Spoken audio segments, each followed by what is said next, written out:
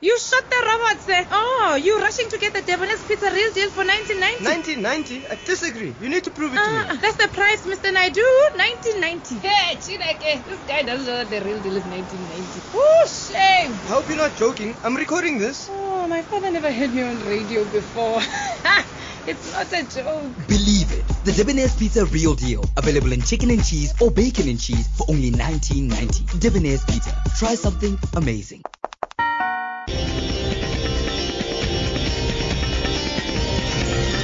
Lotus FM News with Tracy Valaydham. 3 o'clock at afternoon, the South African National Editors Forum has welcomed the ANC's commitment to ridding the legal system of the principle of criminal defamation. SANEF says there are enough civil laws to protect those who feel they have been defamed. The ruling party, SANEF, and a number of civil society organizations met on the Gauteng East Rand earlier today to debate the issue. SANEF Deputy Chairperson Mosheshwe Monare says criminal defamation goes against the principles of an open society. It's a shame that in South Africa in 2015, journalists or anyone wishing to express herself or himself within the limits of the Bill of Rights could face a threat of arrest, prosecution, and possibly imprisonment and fine. When facing a charge of criminal defamation, you are effectively a crime suspect, and the complainant has the disproportionate power and the assistance of state institutions at his or her disposal. Journalists must never ever operate under such threats, especially when some of our politicians are flirting with the idea of insult laws.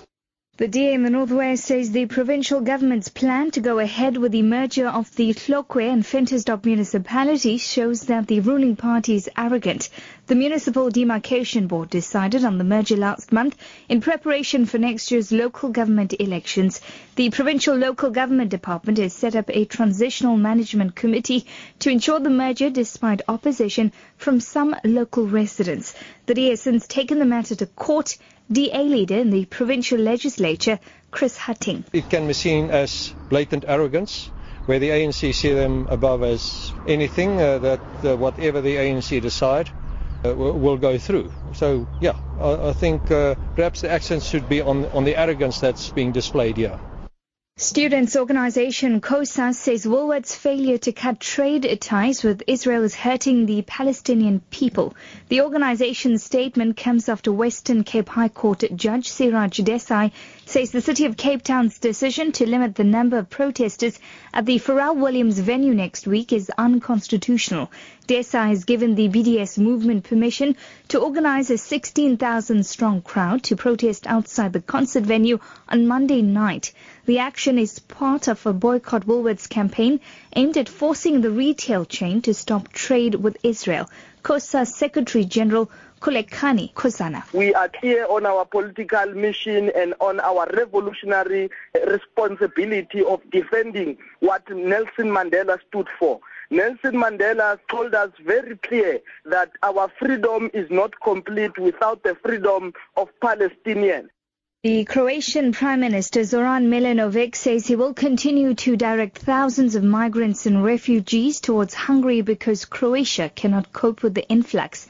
Hungary has been sending the migrants to 3 refugee camps near the border with Austria. Croatia's president says this is not a time for accusations. I have heard, and I don't like the rhetorical war that I see between Croatia and Hungary or between any other country.